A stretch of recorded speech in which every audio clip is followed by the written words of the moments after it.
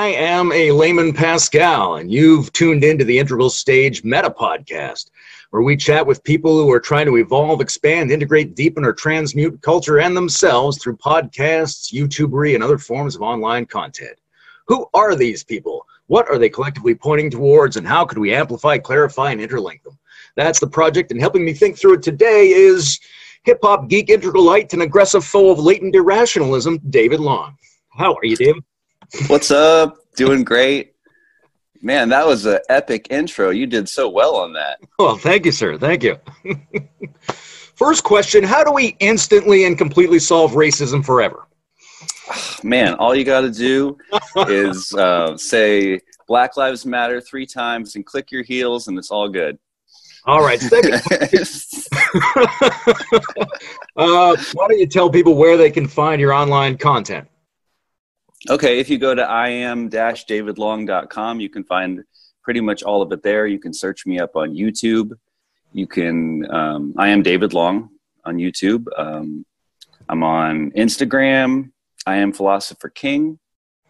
Obviously on Facebook, I am David Long. I have a I am David Long Friends and Fans Facebook group, which is where all the best conversations go down with my community in there. What makes a good conversation? I would say like just enough agreement, but also like areas of unclarity or uncertainty between the two positions where you have something to agree on as a starter, to build off of some like good foundational axioms, and then like also some interesting territory to explore together.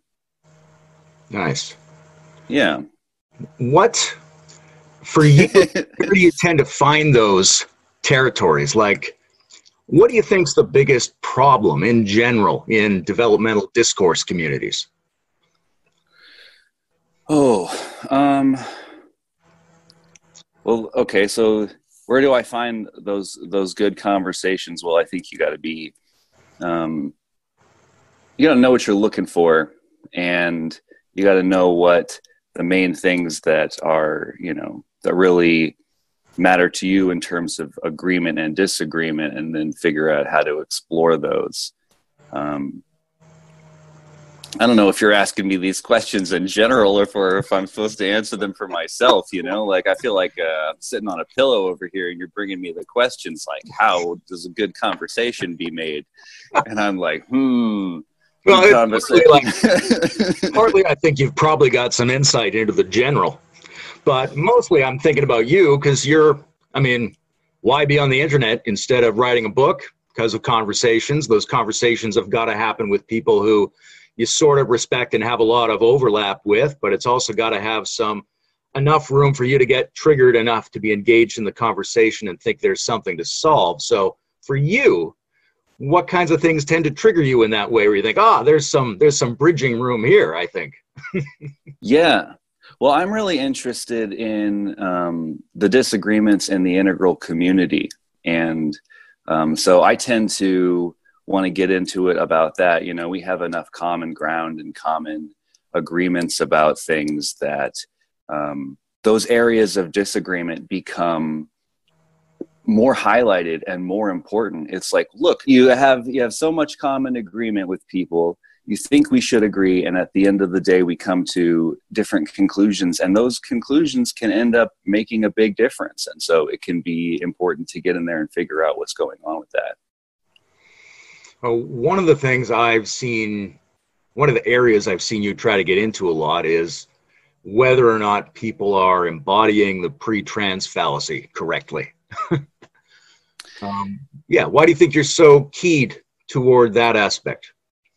Well, Joseph Campbell was my favorite teacher before I came into integral circles. And one of the things that I knew that I wanted in an integral community and an integral space was this ability to have a good dialogue around religious topics and religious subjects, and to be able to appreciate the poetry from all these different traditions, but also realize that the map is not the territory and not get too lost in the symbolism. I was very excited to be in a community of people who could speak like this and could talk like this. Like, I think, you know, the misconception from a lot of people is that I'm like into science or something like that. No, I'm not. I'm into poetry. I'm into religion. I'm into the symbolism.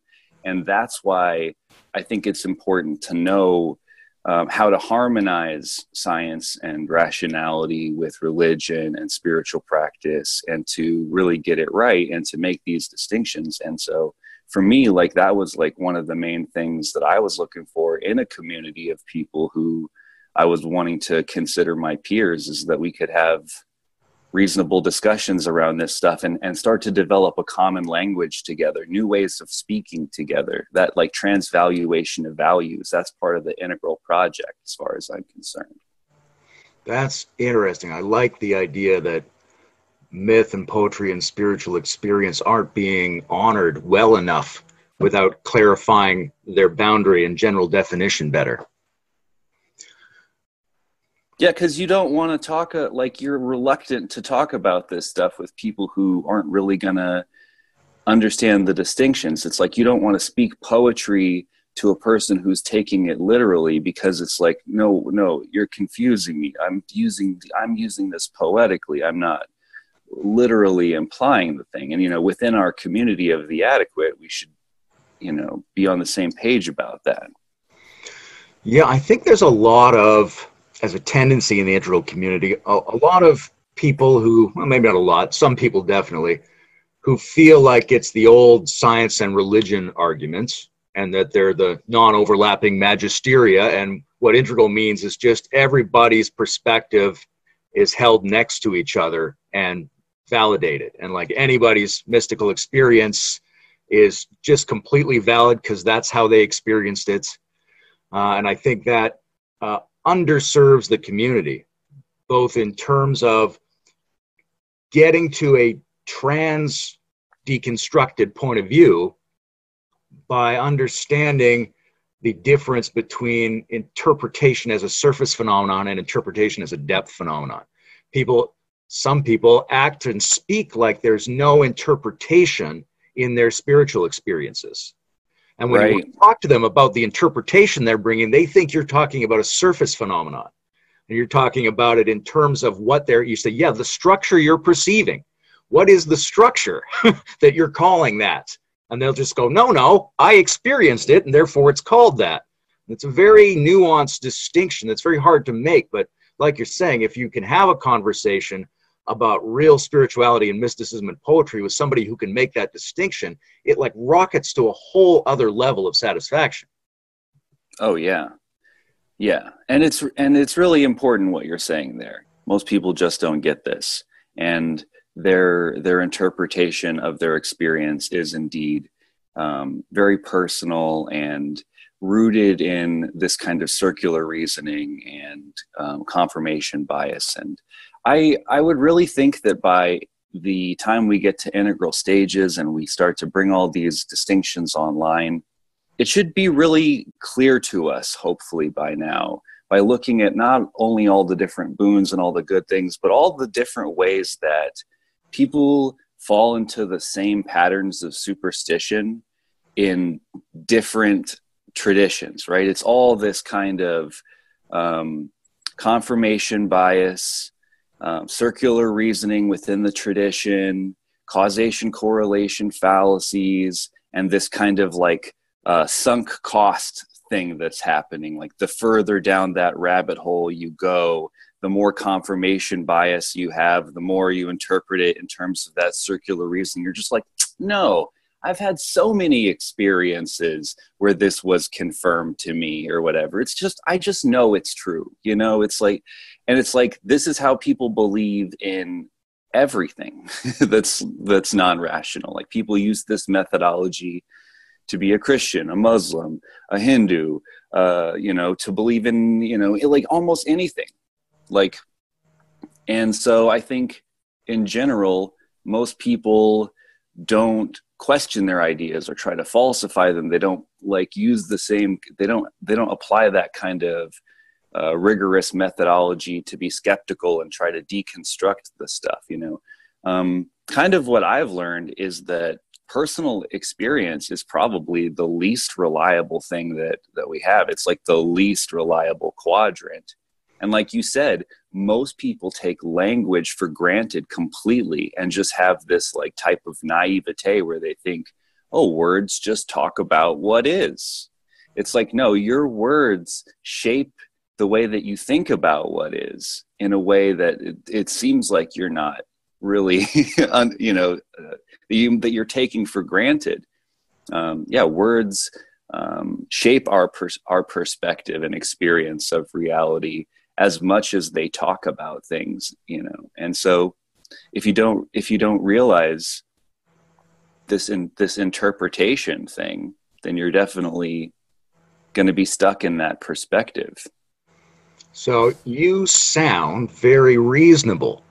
Why do you think people treat you as an over-aggressive, materialistic reductionist? Well, I think the thing that you normally see, you know, especially as an integralist from both sides, is that when you take a position, even as an integralist, even if it's like a middle position and it's like a reasonable synthesis or something, if another person is coming from an extreme perspective, oh, well, you must be like a liberal then. Oh, well, then you must be a conservative. Or, you know, it's like the whatever extreme they're coming from, they want to project the opposite extreme on you, right? Like, oh, you're this other thing that's my opponent, you know. But I mean, you know, it's probably not all shadow projection. You know what I mean? I'm not gonna, I don't want to reduce it to that, you know, but that's definitely a thing. You know what I mean? I think another thing too is that there's this kind of like, and I think it's like it goes back to Wilbur and Buddhism, and probably has something a little bit to do with like white privilege of a lot of the people in our spaces too. But there's this kind of like, you know, like, just chill. Like, let's all just talk endlessly in circles. And, you know, like, we're up here, we're the smartest, we're the best, we're doing philosophy. And I'm kind of like, the world needs us. Like, I'm used to being poor. I'm used to the struggle. I know people in the struggle. Like, I see the injustice in the world, and I don't just watch it from my, you know, ivory tower. I'm like down here in it with these people. And I want to see integral ideas help the world. And so when you come into this space with these with these, you know, standards and expectations for what integral and as a community and as a people are supposed to be and supposed to be doing, you know, it's hard not to be like, wait, what? This is what we're doing? Like, I thought we would be doing something better than this, you know? And then, you know, on the back end of that, I think it's like, okay, well, you know what? Like, I'm going to take responsibility. I'm going to try to like help get some of this stuff going. And then as soon as you come into these spaces and you're like, let's get organized. Let's do better. Let's have standards. Let's fix some of our problems. Let's have better leadership. They're like, hold on now. Like, you're some kind of, why are you being such like an authoritarian or like a cop or a control freak and all this stuff? It's like, I think we need to get some stuff done. Like that, you know, how are we going to build together if we don't establish any kind of games to play to make that happen? How are we going to maintain the integrity of our brand and our culture and do something good in the world? Like, I don't know, to me, you know, I have these high standards and these high expectations for what I would like us to be doing. And, you know, I think when you come into some of these spaces and you have people who aren't necessarily thinking in this kind of way, yeah, I seem probably like an egomaniac or like a narcissist or an authoritarian or, you know, a straight materialist. calling, well, yeah, I mean, like overly critical, probably an asshole, like all this kind of stuff. But yeah, I mean, like I'm shaking things up a bit. I'm trying to get things going. I'm drawing lines in the sand. And if people want to join me in trying to get some stuff going, great. If people don't want to, that's fine too. Do you think it's working?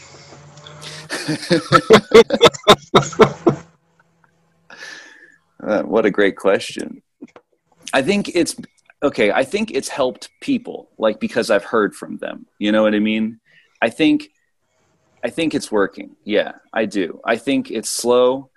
And, I haven't rushed it. Like, there's lots of stuff that I still have planned that I want to do that I'm not talking about because it's not ready. And I don't want to, like, get people excited when I'm not, like, ready to do anything about it. You know what I mean? So getting my ducks in a row, like, a few people know what I'm about and what I'm doing. And in the meantime, I'm just trying to work on getting a little bit organized and trying to, like, clean up the house of Integral and, like, make some different alternatives and get some conversations going, potentially, try to have more debates and some alternative perspectives. And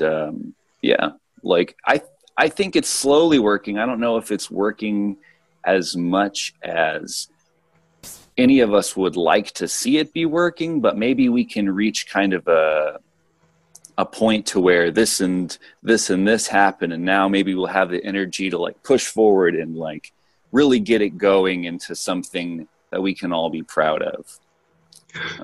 Do you think that requires getting more consensus, or do you think there's some other factor where people can move forward disagreeing with each other? Yes. I think that we need ways to be able to build and refine together by standards we can all agree on. So what I think we need to do is we need to build these kind of new games, and we need to have more debates, and we need to, establish things together and like put things on the table and try and knock it down and see what stands, like Western Enlightenment style, So I think we can,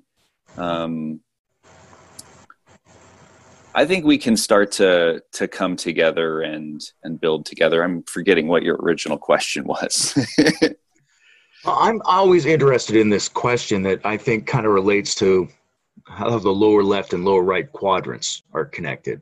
Because on the one hand, there's a lot of situations where people can come together and establish a mood, right? Establish a deep intersubjective vibe that functions viscerally as if it was a holy thing. But does that translate into action? Does it become anything in the world, or was it just a group experience? And on the other hand, you've got things like, did you ever watch that Dr. House? Yeah. Show about the rogue doctor? Yeah. So he had a team that got a lot of things done, but he went out of his way to keep them from feeling any kind of shared comfort or sensibility, really. He encouraged friction between them. So it's like he broke down the lower left to get a certain outcome in the lower right. Right. And that's an interesting tension. I'm always curious. Yeah. I like that. Yeah. And, I think I remember what your question was now. Like, I think kind of what I'm trying to do is create this community of the adequate around the type of projects that I would like to see Integral be doing, and then basically those people start these projects and then reopen it up to the community, right? So there's room for us to build together. There's room for criticism. There's room for all that stuff. But at the same time, there is an established game, basically, or program, or like a way of doing things or a way of deciding that kind of comes top down from the values and the ideas of the group that created it and then opened up that space, right? So I think it's like a both and. Like right now I'm trying to build my core community of of people who are on the same page. And, you know, there's actually a good amount of them, and they're making media now too. And it's great to see the ideas spreading. That's really cool. And yeah, I think, you know, another really cool thing that has recently happened was, there's this guy who has been checking out my videos and like disagreeing with me and like writing these like really long comments of like all the, you know, but in good faith, you know, like he's really trying to like work through this stuff and figure it out and grapple with the points and all this kind of stuff. I think people who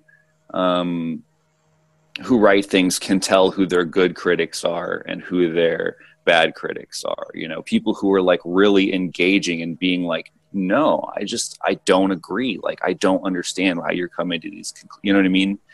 And then they deal with all your points. They don't, like, he's really good because he doesn't name call or try to imply that there's anything psychologically wrong with me for the conclusions that I come to. He deals with the points. So I would say he's like a really good critic, even though, you know, we disagree. You know, I have a lot of respect for the way that he handles himself, you know, his personal integrity, and he wants to know what's true too. So we can work with that, you know. Him and Alyosha had a debate on my page, and I moderated it. I would say I tried to find someone else to moderate it. I think I even asked you, and you said that you would do it, but you only had like a small window, and I was like, nah, these guys need to have time to talk. So I ended up doing it and getting a little bit involved in it myself, you know. That's why I didn't want to do it. But they had a pretty good talk, and actually, like, all things considered, even though I don't agree with the final conclusion, I actually think that if we were judging that debate based on being prepared and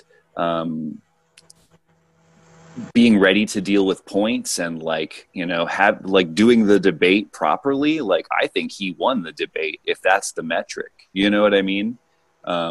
So I have a lot of respect for people who are honestly engaging, no matter what conclusion you come to. You know what I mean?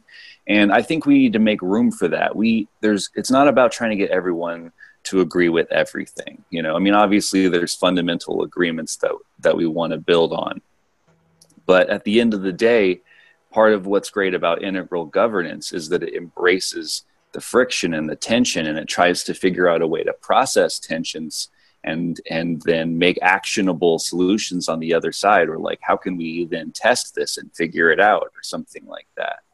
And so I think ultimately at this integral stage, we need to embrace the tension and do it skillfully and with integrity, and bring our best selves to the table and really try to get in there and grapple with these ideas and figure out what's really true. And also be big enough to get over ourselves and be like, look, I know I don't have all the answers. It's going to take all of us trying to figure it out together. So I'm open to whatever we can prove, you know.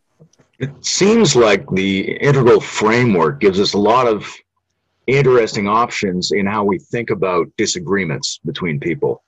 Like, we might think of them, like you're saying, as kind of an engine. If it's handled with integrity, we might think of, well, is this person seeing the patterns I'm talking about or not? We might say, are they living up to are they seeing them, but they're not handling them at the standard I'm setting? Or, unbeknownst to me, are they actually acting on a different standard that's moving in a different direction? It looks like it's not subscribing to my standard. We've got these, it's almost like each piece of the integral map gives you a different way to handle disagreements between people. It's hard to keep them all in the picture at the same time. And I think, you know, like, these are some of the conversations I've had with other leaders and stuff, you know, like, this is some of the stuff that I've talked with Bruce about, right? I've been like Bruce, like, this is the stuff that upsets me in the community, you know? And, you know, I'm like, we gotta have these tough standards. And he's like, well, don't think that I don't have standards over here. I'm like, look, I'm not saying you don't have standards, you know, like clearly you have, you know, like you're doing this project. And man, honestly, like, this is a good time to tell you how much I appreciate how much you guys do and the way that you're democratizing integral and bringing all these other voices online and stuff like that. And like, it's great. You know what I mean? But there's this other part of me as well that's like, you know, that's like super concerned with integral integrity and the brand. And like, you know, a lot of the people, because we're casting a wider net, we end up getting people who are more like integrally influenced or like integrally adjacent, you know what I mean? And not necessarily like they're basing their philosophy or on like integral theory, or that they're running everything through an integral epistemology or something like that. They're kind of like, yeah, I like some integral ideas and I like some of these other things or whatever. Yeah. So, and you know, and then there are people who I just like straight up think are like not good representatives and like misleaders, and like they make me want to like slap my forehead. You know what I mean? Like you recently did a talk with Steve McIntosh, right? Like this is a dude who believes in a personal God and thinks that we're like evolution can be completed and like it's all moving towards an omega point. And you know, I met him. He's a super nice guy. I could enjoy talking to him about this stuff for a long time. So I mean, like nothing personal against him. I disagree with his idea, and I don't think it's compatible with integral. And he says, "Oh, I'm going to bracket that." Like when I asked him about it, like in a talk I saw him do, he's like, "Oh, it's my belief system. I try to bracket that." But then his whole time he's talking about it, it's like infused in what he's saying. You know, even in the political talk y'all had, I could hear his ideas about a belief in a personal God and like this omega point embedded in that stuff. And I think that anybody who is an integralist should be embarrassed to talk about their belief system and then say they got to bracket that, but then it like sneaks its way back in. Like this is that it goes back to that pre-trans fallacy thing, you know, like, wait, we believe in a literal personal God? And then like he's a lawyer, so I feel like he defends it in a very like lawyerly kind of way. Like you know, like it's a lot of sophistry as far as I'm concerned. Like he talks, I don't want to get too into the details. I would love to debate him. Steve, if you're watching, come on, man. It's interesting because like I'm talking to so many people who are in the community or adjacent to the community or in some meta community that includes the community, and everybody's in a mode of some kind. Like the bracketing idea is like that. Like I could be in this bit of me, or I could be in this bit of me. Right? So Steve's a good example of that. Is sometimes when you start talking to him, he says things and you think, I'm not sure. That one seems a little suspect relative to my critical thinking. But then you talk to him a little longer or in a different context, and he says it in a much more critically coherent fashion. And you go, oh, well, what's the perspective here then, right? But when you talk to everybody, they've got this ability to shift. And I sort of think of it as how, you know, if you can make people feel pretty good and heard and see where they're coming from, you might be able to encourage them to practice their most integral mode. And that's going to always. I like that. Yeah. So I think that's like a gardener's approach, right? Rather than a sort of mechanical approach. Yeah. I was trying to lure it out of people, make them feel good enough that you can go, okay, exactly. But let's tease that idea apart into two sub ideas and compare them. And right. Feeling good about it. I don't know which is best. You know, sometimes calling people out might be the thing to do. That's not really my specialty. Remember, we were talking last time in the transrational talk, and we were talking about how it takes all kinds. You know, sometimes you gotta sometimes you got to be sweet with the person, and then sometimes, you know, you got to like draw a hard line in the sand and be like, you're wrong, you know? And, you know, like, so I'm over here, I'll be that guy. I'll be the guy who says he's wrong. But, you know, ultimately at the end of the day, like I said, I don't like, there's a lot of different characters in the integral community, you know what I mean? And, and I think it depends on what you say about yourself and how you present yourself, and like, how you position yourself in accord with integral. And like, then there's this distinction between your ideas and you as a person, right?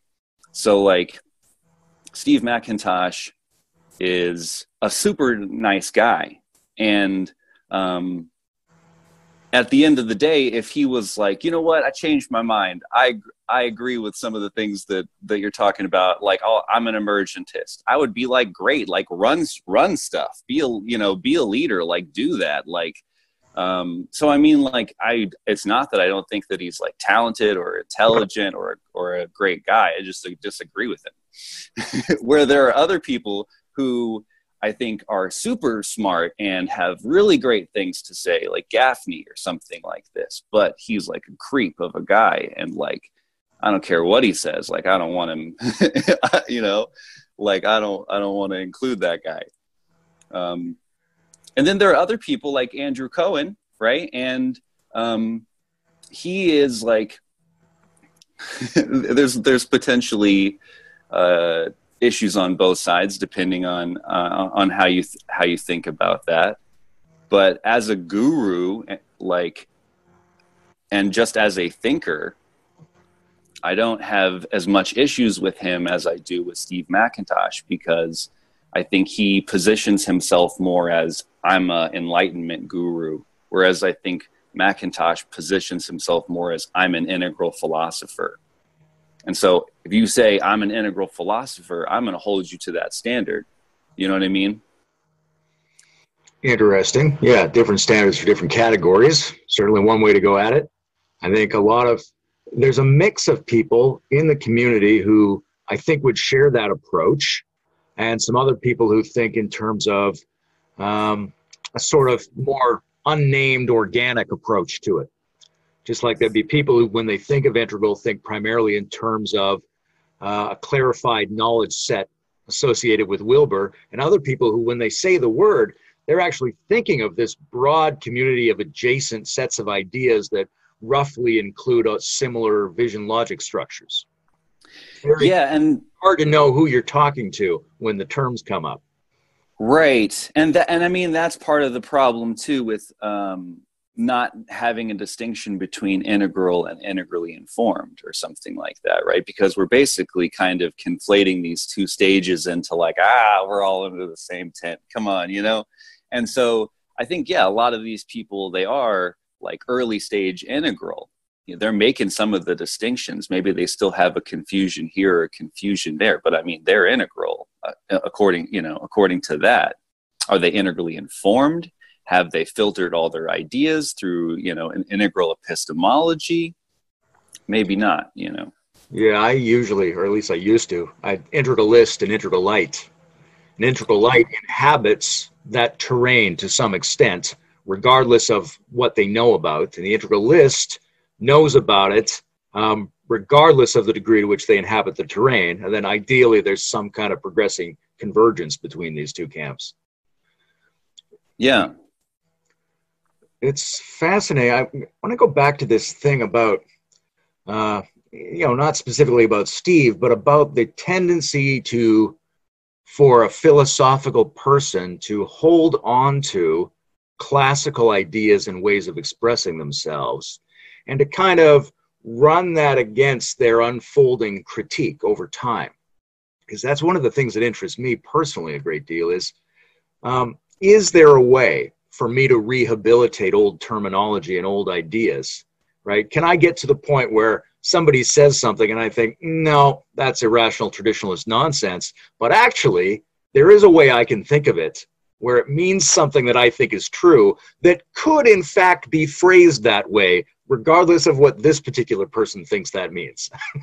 Absolutely, man. Get to by by allowing the poetry and the critique to mingle. You got to take them apart and let them go together, and take them apart and let them go together. It's a very interesting exercise.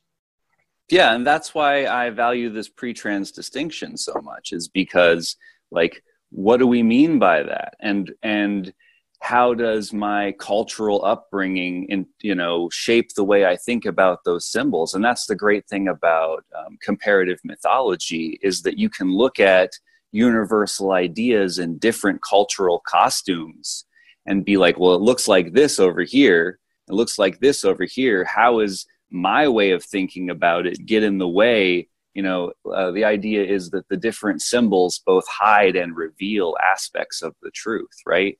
So that's the problem with taking one tradition too seriously or focusing too hard on one kind of worldview, is it starts to cloud your view. It starts to, you start to take those symbols for granted and think of it a little bit too seriously. Like, I mean, like from a really deconstructed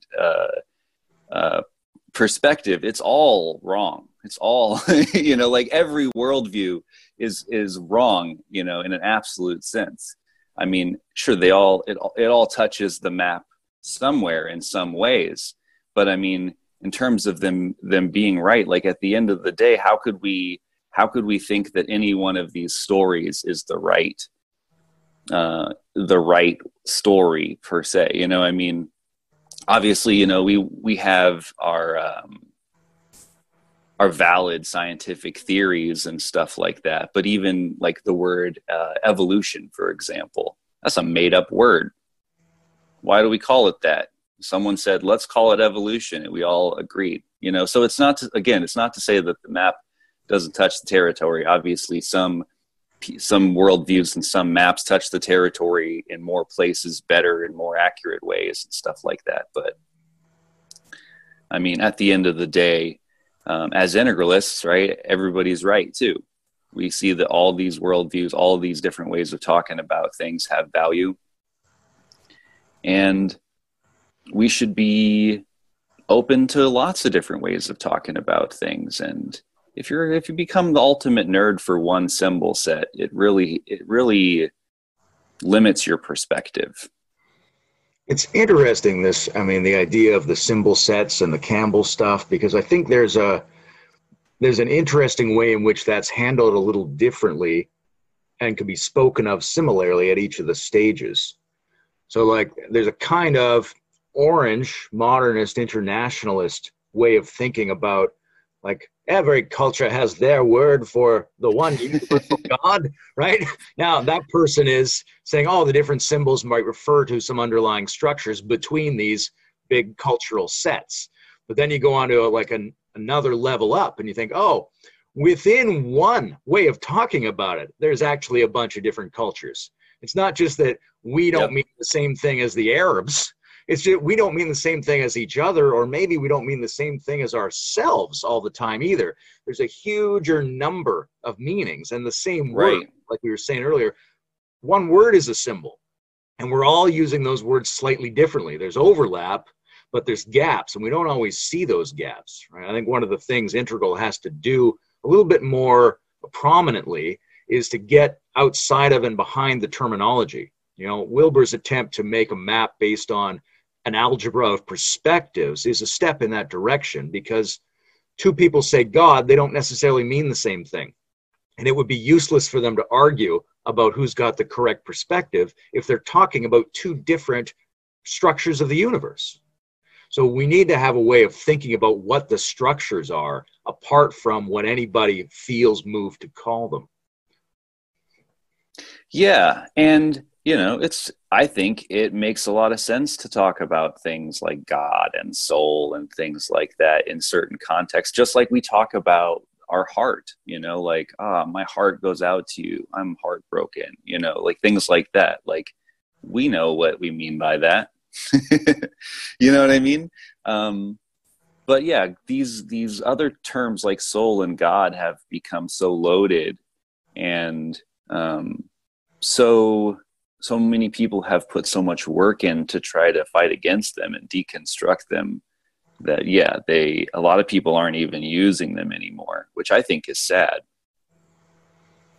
You know, it's interesting too. Like, when I first started making music and when I was first in the integral community, I feel like I was much more into the terminology and being able to like explicitly make the distinctions and stuff like that. And I think back then, like, especially, like, I would have actually probably appreciated like a lot of the kind of like terminology type jazz poetry and stuff that I see you and Bruce do on here. You know, like, it's great to see stuff like artifacts that are from your level, you know what I mean? And you're like, dang, like, oh, that is nice, that is beautiful, that is a skillful organization of like of terms and poetry and symbolism and metaphor, and it like is this kind of beautiful culmination. Now though, as I've been like doing more and more like videos and stuff like that, and like even as I've made more and more albums, I feel like a need and a desire, I guess, to try to like make it more accessible and to like speak more plainly about it. Like, almost like if you can't say it in a way that regular people will understand it, then it almost feels like we're just like flexing on them or something like that. You know what I mean? And like, yeah, it's like 5 people heard me say what I said just now. You know what I mean? But I struggle with that too, because like I said before, I think it's also awesome to have these amazing artifacts too, that are like these sort of beautiful crystallizations of thought that you probably have to be actually kind of smart to really even be able to appreciate it, you know? It's an interesting balance. Like, I work with that myself a lot. Like, I struggle to figure out I mean, on the one hand, you can't. You just have your aesthetic. It's the way that you organize the most number of points out of yourself. But at the same time, you think about, should I be saying this more academically? Should I be saying this more colloquially? What should I be doing here? And it's really open. Like, it's really hard to make that decision because the way people put that discussion normally doesn't quite apply, right? Like, nobody really knows what's straightforward. It's a very personal thing to decide what's a simple expression. Depends what you're going for, like what you're trying to make and who you think your audience is and what kind of... That's a huge part of it. The implied people that you're talking to, but also the way you consume information. You know, like, what I do is I seek out people who I don't understand, right? I don't want to read a whole bunch of books. If I read a book and I get it, that book was a waste of my time. I want to read something where I'm like, I barely grasp what this person is talking about. I'm definitely going to reread this book 50 times, and each time I'll be like, oh, there's a little valid thing that I can recognize. Maybe I'm getting a little better, right? So yeah, that's just a whole different approach. But if you have that approach consuming information, then you make that kind of assumption in outputting information, right? So if somebody's like, yeah, it sounded great, but I didn't totally know what you were saying, I'm like, exactly. That's how it should be. If you understood what I was saying right away, then why did I even talk? It just met you where you're already at. So like, that's something that I do, but there's also all these other approaches. Like I say, it's really open-ended. And I mean, like, that's what I like in music, right? Like in hip hop that I like the lyricists who are saying something, you're like, whoa, hold on, go back, like play that over. Like, what did he say? Like, whoa, he said that. Wow. Like, you know, maybe you have to like look something up. And, you know, even bands I like Mars Volta, like I've listened to them a ton, and like still I listen to some of their words and I'm like, wait, what did he just say? Like, there's always like more little. So yeah, I mean, I get that, making something that you can go back to over and over. I guess I feel like I do more like I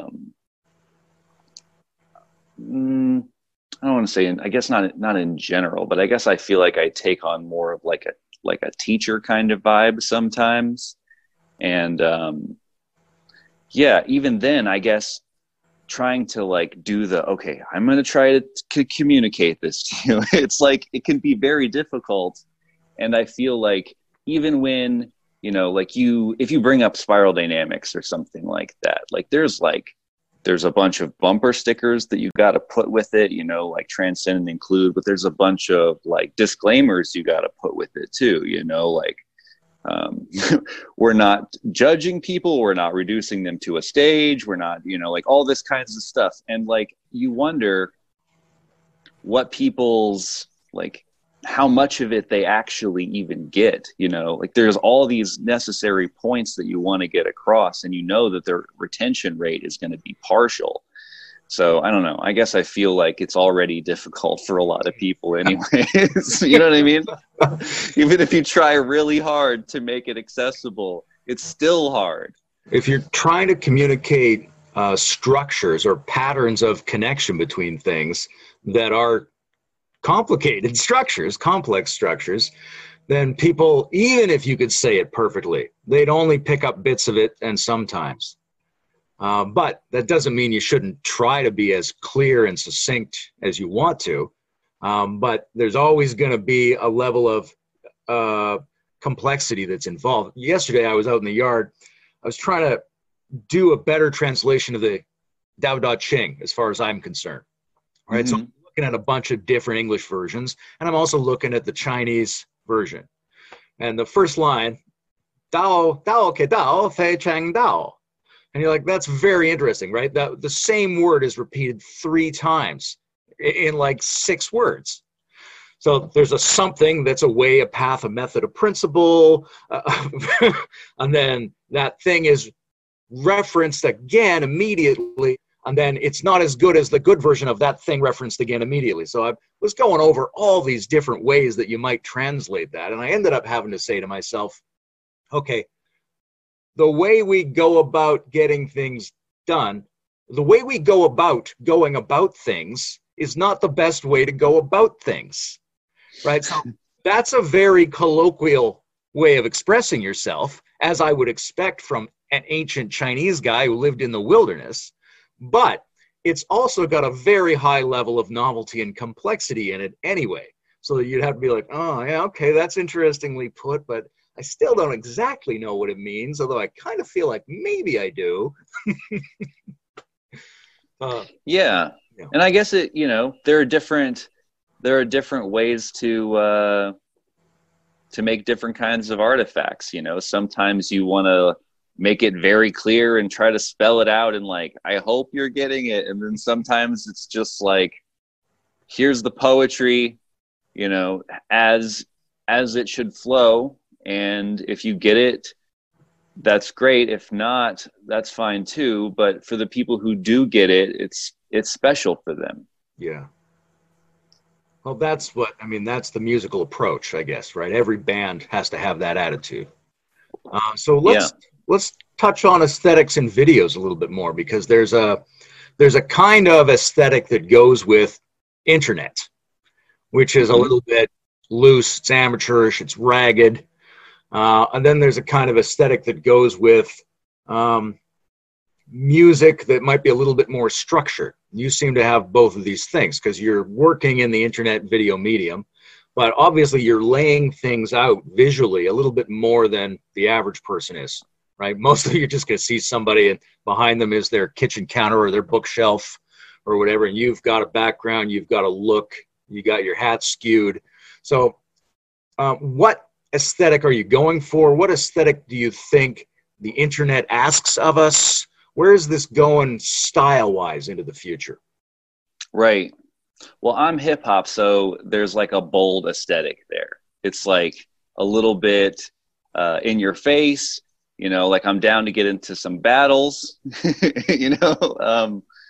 So there's that, right? There's like the bold aesthetic, but like I think a lot of like the stuff that I do with graphics and stuff like that is just a desperate attempt to keep people's attention and to try to make it fun. And I hope that if I really respect my viewer. I do not want to waste their time. I try everything I can to keep them engaged with both visually and with like heavy editing. I'm actually sitting on a big pile of videos right now, and probably for always, you know, that I'm like slowly editing and chipping away at, because like to me they're like, these are, you know, they're for infinity, they're going to last on the internet for a long time. Like I have videos from like 5 years ago that I'm not like super happy with the aesthetics, you know, because I was new and everything. So I try to make really nice looking things. And yeah, like I said, I'm desperate to keep people's attention. You know, you make a video, a philosophy video where you're like, okay, I'm gonna talk about this thing, and I'm gonna say everything I have to say about it. So it's like, there it is, it's done. You know what I mean? Maybe I'll say more later in the future, but that's what I think about it now in a crystallized kind of form. I put a lot of work into that. Like that video might be, you know, an hour and a half, 2 hours long. I feel like, and for a philosophy talk, honestly, that ain't shit, right? So I put a lot of work in it, and then I feel like somebody clicks on it and they go, "Oh shit, 2 hours long? Ugh, I don't think I could watch this," you know. But it was actually probably originally like 4 hours, and I heavily edited it and like put a whole bunch of work into trying to make it aesthetically pleasing and engaging and all this kind of stuff.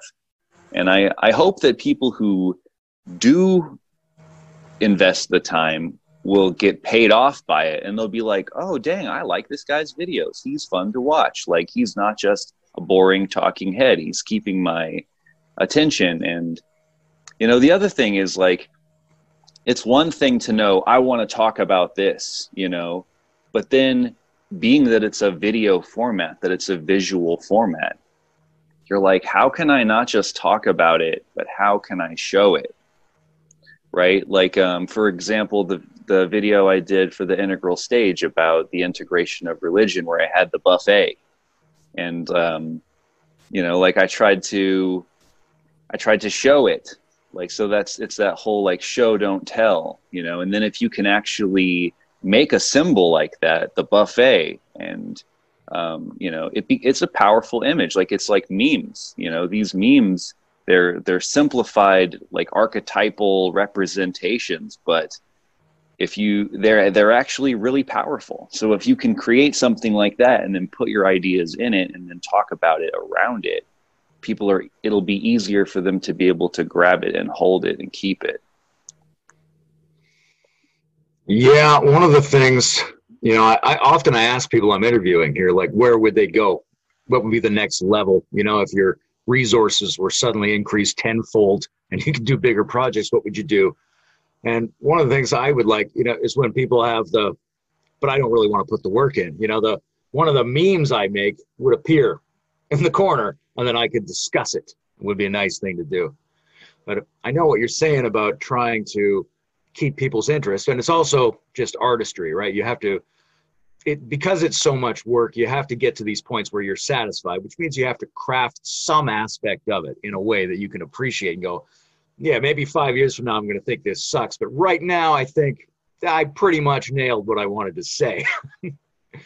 I'm personally, I have to keep my own energy up to be involved in things like that psychedelics talk I gave, right? Bruce is gonna be like, you want me to leave you changing your shirt in at the beginning? I'm like, yes. I did that on purpose so that I would be in a frame of mind where I'm going to have a good time doing this. Otherwise, you know, there's no certainty that anybody's going to benefit from what you're doing. So you also have to be happy with the process to some degree. But there is this element of people who do that add an intriguing or attractive element potentially for some types of viewers. I expect that nobody's going to know what my facial hair is going to look like, or what kind of shirt I'm going to be wearing, or whether I might, like I did in the Satanism discussions, slowly start taking my clothes off over the course of the interviews or something like that. It's important to me to have those, because otherwise God, ideas are just so heavy and dull, even if you find them fascinating. Who would want to listen to a bunch of ideas for a long time? And even if you did, that's a suspicious thing about you. Like, if you could just sit there and download ideas and not worry about whether it's interesting to you or not, then you're probably not taking those ideas very deep. It's got to get into the organism, which means it's got to touch a full spectrum or at least a variety of human energies. Yeah, I am one of these people who's like, what's Layman gonna look like this time? I'm like, I love that. And I'm glad actually to know that that's why you're doing it, and that it's like this playful thing. And yeah, that's great. I remember one time I was talking to Bruce, and he's like, yeah, Michael Dowd's gonna be on this one.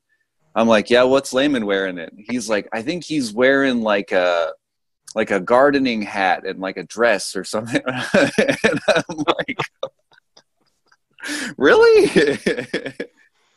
Okay. And then like the first time that we did our pre-trans talk, you got on, and you looked like you were gonna mug me. I was like, okay, it's great.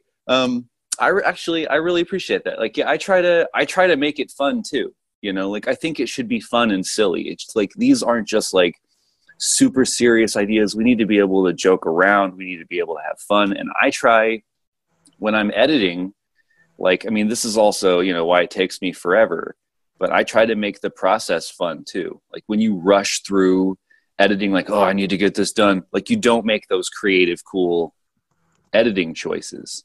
You don't make fun stuff in there. And I think that actually makes the video better. It makes it more watchable. So I've always, like, every time I edit a video, I always like look for things. I'm like, did I just say something that I could show? Did I just like, is there any way I could create a graphic about that would like help emphasize that point? Or like, is there a way that I could make something? So I'm like brainstorming through the whole editing process of like extra production bits I can add in to try to make it good. Have you seen that I've done a couple meme reviews? No, I haven't seen those. Oh, really? I actually have even included a few of your memes, and I gave you a shout out. And yeah, at first, I was like, what, I'm trying to think of like what I could do of like different fun things, like fun videos to make, not just, the philosophy videos, but how can I make philosophy fun? So I was like, I'm going to do a meme thing in my group where I'm going to ask my group to make integral memes, and just as many as we can in a month. And then I would make a bunch too. And we made a bunch of memes. We made like 50 or 60 memes per month. I've done 2 of them. And what happens is they start to like inspire other ones on a theme too. Like there's a whole bunch of Spiral Wizard memes that happened, and some Wii Space memes that happened, and some stuff like this. And what I actually found was, at first I was like, I don't know if maybe it'll just be a fun thing, but actually those memes are powerful. Like, I actually think it's a great thing for the community, and it's a great thing for people to see who are wandering in the community. Like, oh, these people aren't just a bunch of talking heads or a bunch of old white people talking about things. There's actually some like fun and colorful artifacts on this level. There's some like silly things and fun things, and it's and Integral Stage has been adding a lot to the value of what people can find on the internet under the Integral umbrella. So I'm super happy with that as well. Yeah, we're certainly putting out a lot of stuff. I think the more varieties of media get filled up with ideas of this kind, the more likely people are to find it in multiple formats. And then that's what you need in order to actually see what people are talking about, is to have heard it in a couple different ways. I love the meme thing partly because it's like the archaic revival. Like, this is, the internet's focusing on communication of this kind, but it's also like ancient hieroglyphs. right? And it's very balanced, right? You got some words and you got a picture, and the picture is of something, but it's also symbolic. And I think the best ones contain multiple perspectives on the same situation. Like, one of the things that makes a meme good is there's a kind of contradiction implied, right? Whether we think of it as irony or we think of it as a joke or an attack, there's something, and then there's some response to that something built into it. So you have to wrestle with the space between perspectives in a good meme, ideally. Yeah, and they can be fun and irreverent, and like, I think at the end of my last meme review, I was talking about the integral paywall. We had like integral life paywall memes. Like there was like a version of Wilbur as Trump, you know, talking like build the wall, and like Corey is there as like the sheriff, and he's like, you know, like, if you don't pay, you can't get in, or something like this, and and like, yeah, like a couple of things like that. And then I talked about how Alyosha and I on our podcast, we did a review of Ken Wilber and Corey's talk on free will, and we mentioned that we would normally like to be able to link to the talk so that way people could be able to hear it and then know what we were responding to, but it's behind this paywall. And I added in like a little sound effect, like a prison door slamming or something like this. And when I shared it, like in some integral groups or something like that, I got a couple comments about it, like, why shouldn't they be able to make money or something like this? And I was like, it's like $15 a month. Netflix is only like $8 a month or something like this. It's kind of a lot. Like, it's, you know, I wish it was more like name your own price, right? And so this one guy, he said, paywall no more. He's like, if anybody can't afford it, he's like, I got them. I'm like, really? He's like, yeah. I'm like, are you sure? And he's like, yes. And so I like posted in different integral groups, and I'm like, this guy says he's got you. If you can't afford integral life, hit him up. And people messaged him, and then he messaged Corey and was like, is there something we could do about this? And Corey then put out this big statement like, I offer free memberships to people. You just need to like message me personally and like plead your case and all this stuff. And I made like this meme about him as like a border control guy or whatever at the end of it. And I'm like, you know, like, go there, plead your case. And like, I was there pleading with him. I'm like, Corey, I can't afford it. $15 a month, like, it's too much for me. Like, I would love to be able to do it, but I'm having a hard time paying my bills as it is. If you're watching, please let me in. Have yet to get a response back. But I again, you know, with the irreverence, I like to be able to use these memes to kind of be a little bit of a shit talker and a shit starter. And it's nice, actually, to be in a community where you can shake things up a bit and you get a response, you know? The other thing I like about that is that it allows you to perform that kind of Robert Keegan operation in terms of making something that you were in become an object that you can look at and like moving yourself one little step. Because I think whether it's a meme or whether it's a, you know, a play or a demonstration or something, you're taking something that's going on. You're taking a dimension of a situation and you're going, oh, let's encapsulate it. If I make some kind of artifact out of this, then we put it here where we can have a look at it. And then we go one step that way. And I think that's really important because writing can only get you so far in that process. It's not primarily a linguistic operation of self-reflection. It's a multi-sensory, multi-dimensional operation of self-reflection. That's really hard to remember. But when people can do little encapsulations, I think that sort of shows us how to work with things that we're embedded in. Yeah, I think that's, yeah, and that's honestly like kind of the power of of film and video is that instead of just telling you something, I can show you what it feels like to try to go to Corey and be like, I'm poor, Corey. Like I'm really poor. Like I really can't afford it. Like could I please, it's like embarrassing. It's like, you know what I mean? And I have to go to him personally and do that. Like, why can't he just make it name your own price? If there are people who want to pay $15 a month to support, let them pay $50. They will. And there are people who will pay more. Like, for example, my albums are name your own price. Like most people download for free, but there have been people who have given me $100, and I wouldn't have got that if I would have said $20 or $10 or whatever, Sometimes you can hold more with your hands open than with your hands closed. Oh, very apt. Well said. What kind of online content do you consume? Who do you like? What podcasts do you follow? What YouTube channels are you into? Who do you think's doing a good job? Whether it's in terms of the ideas or in terms of how they communicate them or just in terms of their style? Well, I do watch PewDiePie. Obviously, that's where I got the idea for the meme review. Like, I think that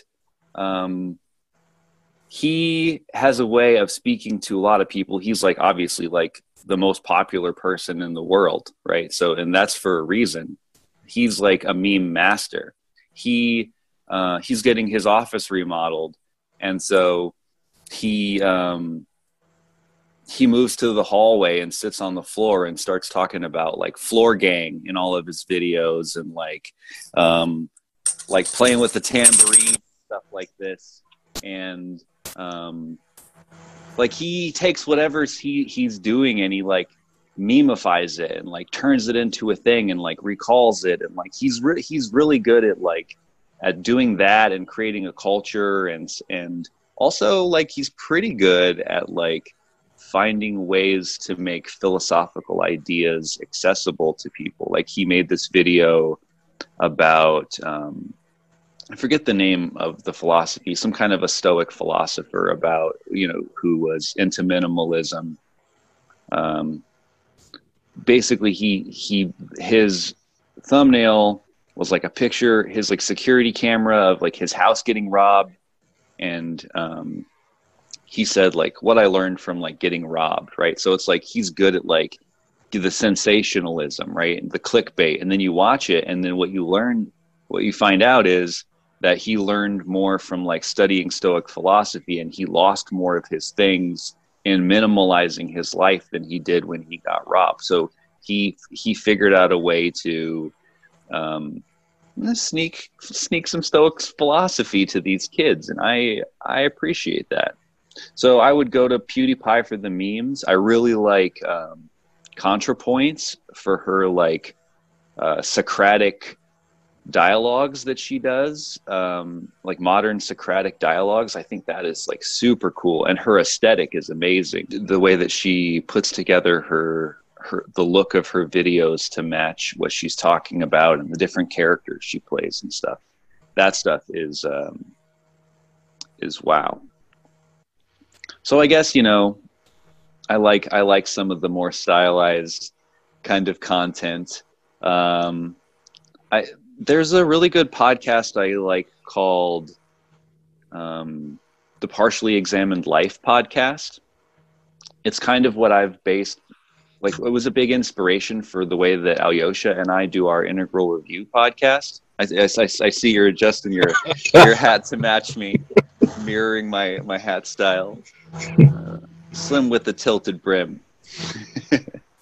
But the Partially Examined Life is really good. It's like a bunch of these philosophers who will read a book together and then get together and discuss it. And they have certain rules like no name dropping or things like that. Like if you say something that people might not know, you got to say what that means, or, all this kinds of stuff. And they will read the book together and then go over their notes together and discuss the ideas and their different interpretations and stuff like this. And I think it's a really good philosophy podcast. Radiolab, are you familiar with that? Somewhat. Radiolab is a really good podcast. I think it's like one of the original ones to incorporate a lot of like sound effects and like music and stuff into their podcast, to like, it almost feels like you're watching a documentary, and all of their episodes are really good. The thing you were saying about PewDiePie was interesting to me in terms of that previous topic we were discussing about sort of crystallizing or encapsulating part of a complex situation so that you can get a perspective on it rather than be embedded in it. Because I think that's sort of what you're describing there, is he's taking things that are going on, and rather than have them be just the background of his own experience, he's moving them into the foreground in a structured way. It reminds me of, I really like fake hashtags, just because it's a way of doing a super compressed spirit of a moment or situation or a mood. And once you have the super compressed version, you can also explain and extrapolate the complexity that's in the super compressed version, and the bouncing back and forth, the paralleling between the compressed artifact and the expanded discussion gives you two ways of thinking about it all the time. You go, oh, right, that's what that, oh, yeah, right, okay. Like the ancient tendency of philosophers to use aphorisms, right? That kind of Nietzschean approach where you want to make this hyper compressed thing where you could write whole books about it.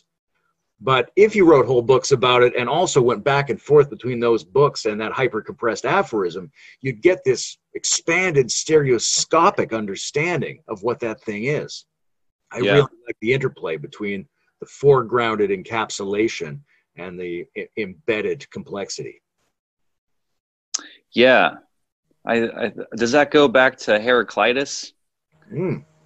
For sure. I mean, just the idea that we all love his fragments so much, we've preserved them and just call them fragments, and they're like lines from the Tao, right? They've just got that built-in reciprocality and complexity, where you can't step into the same river twice. Exactly. The road up and the road back are the same road. That shit for the rest of your life. Yeah. Probably get a little something extra every time you do it. Yeah, sometimes you can. Sometimes a good bumper sticker does a lot of work. Yeah, especially if you're a studious and thoughtful philosopher who's actually going to, like you're saying, do the work to really sit and contemplate some of this stuff and not just take it at face value. I was thinking about this recently, like I think I have a different tendency than some other people, and I think it goes back to the leadership thing that we're talking about, and it also applies to the communication thing. Like I'm really concerned with getting it right and not confusing people, and like never misleading anyone or like overstepping my bounds in terms of intellectual honesty or any of this kind of stuff. And yeah, I'll get upset with other people if I feel like that they're doing that. And then I like think back to like kind of what you're talking about, like almost like where there's this like, if you're really going to get into philosophy, like to some extent, you're going to have to be the kind of person who is going to put in the extra work to grapple with some of this shit, and then, in terms of the ideas of leadership in these groups, a lot of the people who are hands off, they're like, these are integralists. These are supposed to be big boys and girls. They don't need to run to mommy and get help every time something bad goes wrong. We need to have some kind of self-responsibility and whatnot, Well, I guess I'm like generally very concerned that people will misunderstand and that people will get it wrong, and that people, like a lot of times, people need help and hand-holding and guidance and leadership and all this kind of structure and all this kind of stuff. Yeah, so I put a lot of work into making things for people in a way that I hope is really accessible and really clear, and hopefully not confusing and not incorrect or, like all these kinds of things. But, maybe it's maybe it's fine to make loose artifacts that require a little bit more depth and that are a little bit more challenging and that are more artistic, and then maybe that's fine. It probably depends on how you handle it. Mm-hmm. I think in terms of, one of the things I hear in everything you're saying is a call for intellectual conscience, I might call it, right? And so, I might not set my standards on things the same way you set your standards, but I think there's a kind of shared experience of, you can call it like embarrassment. Like if I understand something superficially, I'm embarrassed, if I just assume, what I think people assume about Hegel or something like that, like it bugs me. I'm emotionally distressed that I don't have a deeper take in a lot of areas. And I think that's what I would call an intellectual conscience, where a person is using some ideas and maybe it's adequate for the conversations they're having, but why doesn't it bug them a little? Why don't they wonder what a deeper take would be? Right? And that's something that can be worked with in a loose fashion or a very rigorous fashion, or both. Yeah. And I think, as integralists, that's kind of hopefully where a lot of us are at, with some kind of an understanding of our own strengths and weaknesses, and like hopefully some kind of a humility about our limits. It's interesting though, because, while that's the case, it's also the case that integralists are used to being the smartest person in a room. And so while hopefully there's some intellectual honesty and humility, I think we also probably all do have some of our own ego to get over in terms of learning how to work with other integralists, especially how to give more of the benefit of the doubt. And hopefully some of that stuff makes us better at communicating about some of this stuff. I mean, especially when a lot of us are, teammates and community members, and we have our own ways of, passionately seeing how we want to do these things, and yet we do them differently. And that might be, some areas of tension. And I think we should be able to bring that tension to each other and grapple with it. I mean, that's like one of the things I love about Bruce, and I really respect about him, is that he's a good friend. He's been very kind to me over the years in terms of making space for my criticisms and my concerns, and like hearing me out, and like yeah, like in his groups, and with some of the stuff that some of the guests and stuff, I'm like, why, like, why are we doing things like this? Like, why this, and we have good talks about it. And I have a lot of respect for him. He's definitely, I think a real, you and him both are like really important to the integral community and the integral movement. And, I really appreciate you guys and all the work that you bring and all the stuff that you guys have done over the years. So that's nice. Thank you again. It's hard to exaggerate the importance of conversation to what's going on here, because like we've said several times, people don't necessarily know what each other mean by the same word. Right? Or they don't necessarily know why that person has chosen to deploy this insight set in that particular direction, or in this way with that particular person. And that's all stuff you can only work out through exchange, right? There is no preset dictionary of all these concepts. Although we could get better at doing things like that, we've got to work it out together. And that's also where in a good conversation in an integral space, like you were saying, two people have a lot in common and they have some difference. And probably in the course of that conversation, it turns out that they're not arguing about two versions of one thing. They're putting forward two separate valid things. And as soon as they both grasp that part, then there's this higher sharing, and they can then decide which one might be more applicable in which circumstance. but everybody can deepen their clarity. And for me, Yeah.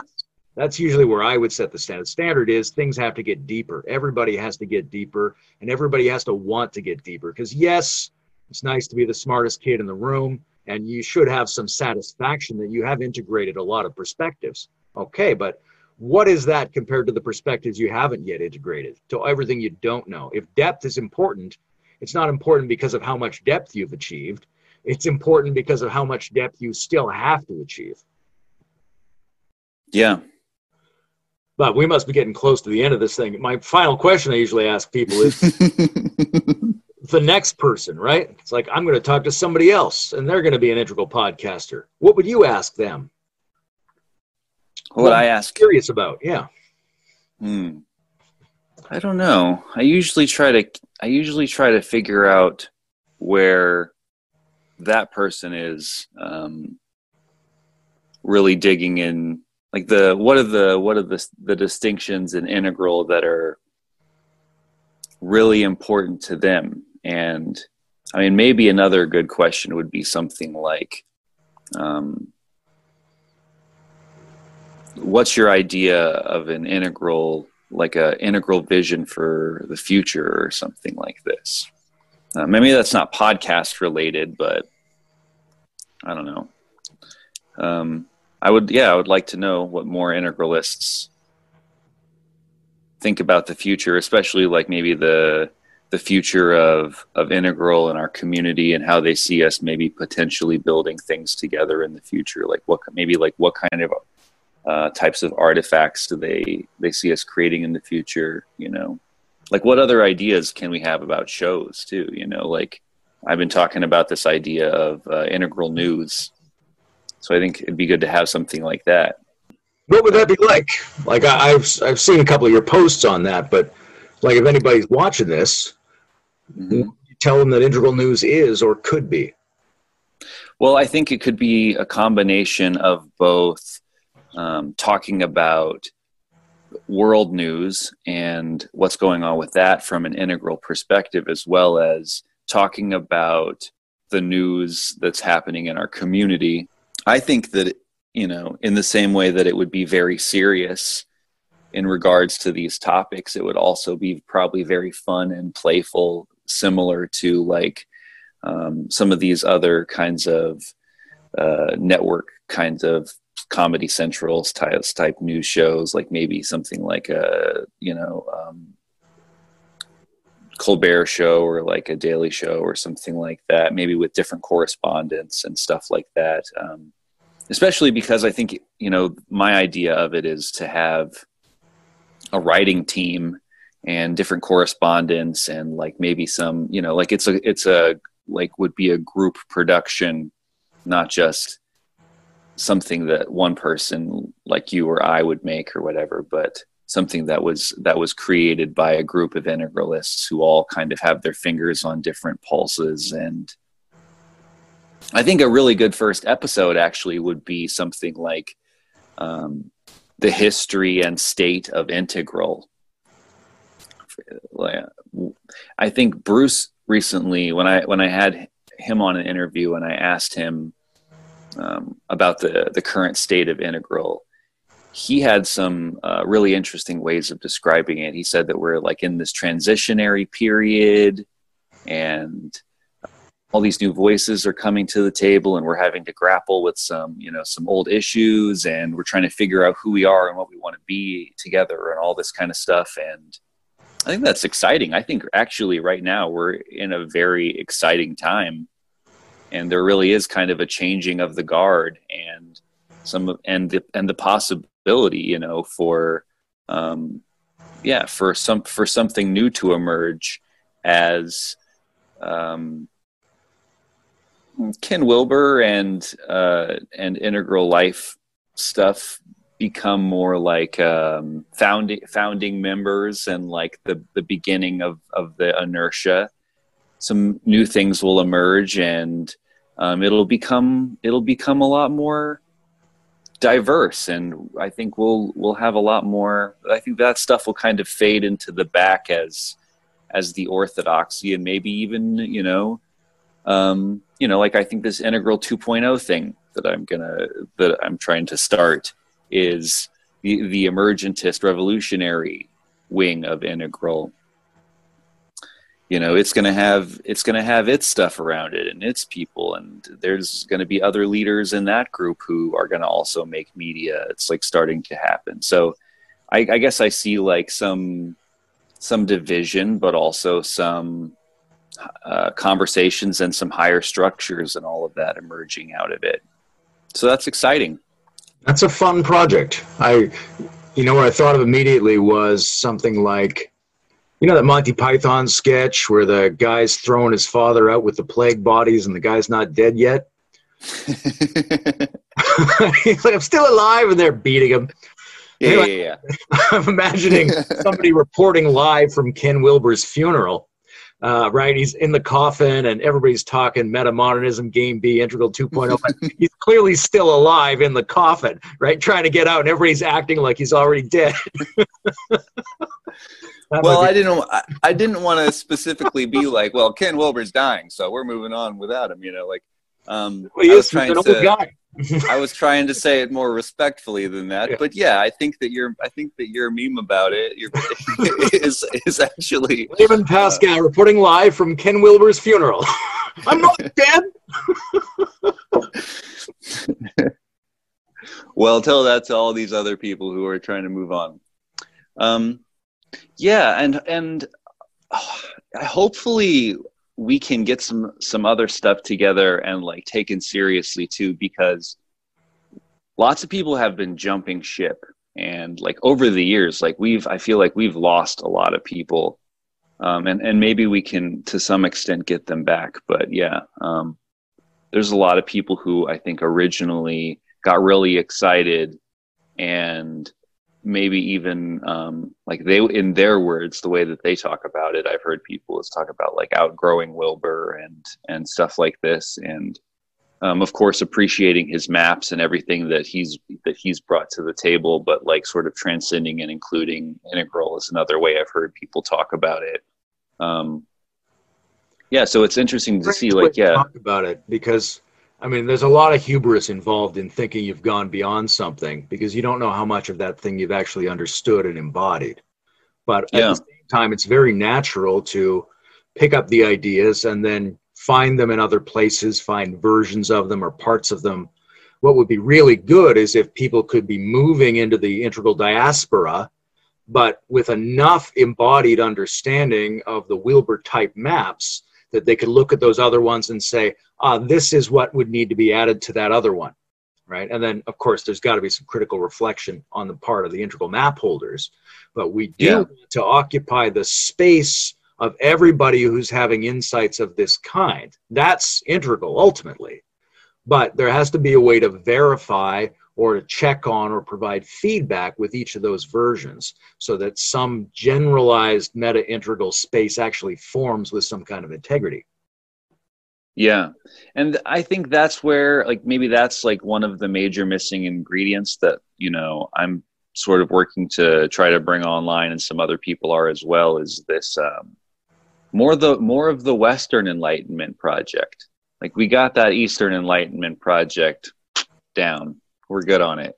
Like, so we need to start to build more of these structures to be able to build together. And it's slowly but surely, I think, going to come together. And it's exciting to see.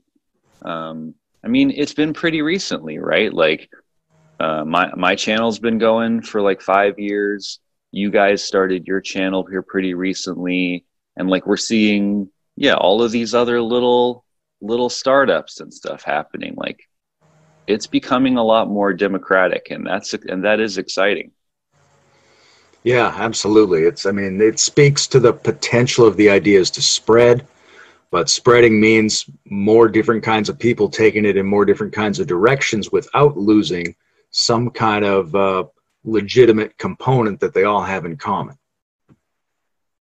So that's where I hope we're going. Me too. All right, it's been terrific talking with you, David. Thank you. Likewise, brother. I hope that you also get to talk with Alyosha at some point, my podcast partner. Yeah, I have your partner contact me. I'd love that. I will. I will indeed. He's writing a book currently about free will. So Okay, great. yeah. That's one of those pertinent perennial conversations that we just haven't gotten into in this project yet. So I got a lot of thoughts on that. You got some thoughts on it, huh?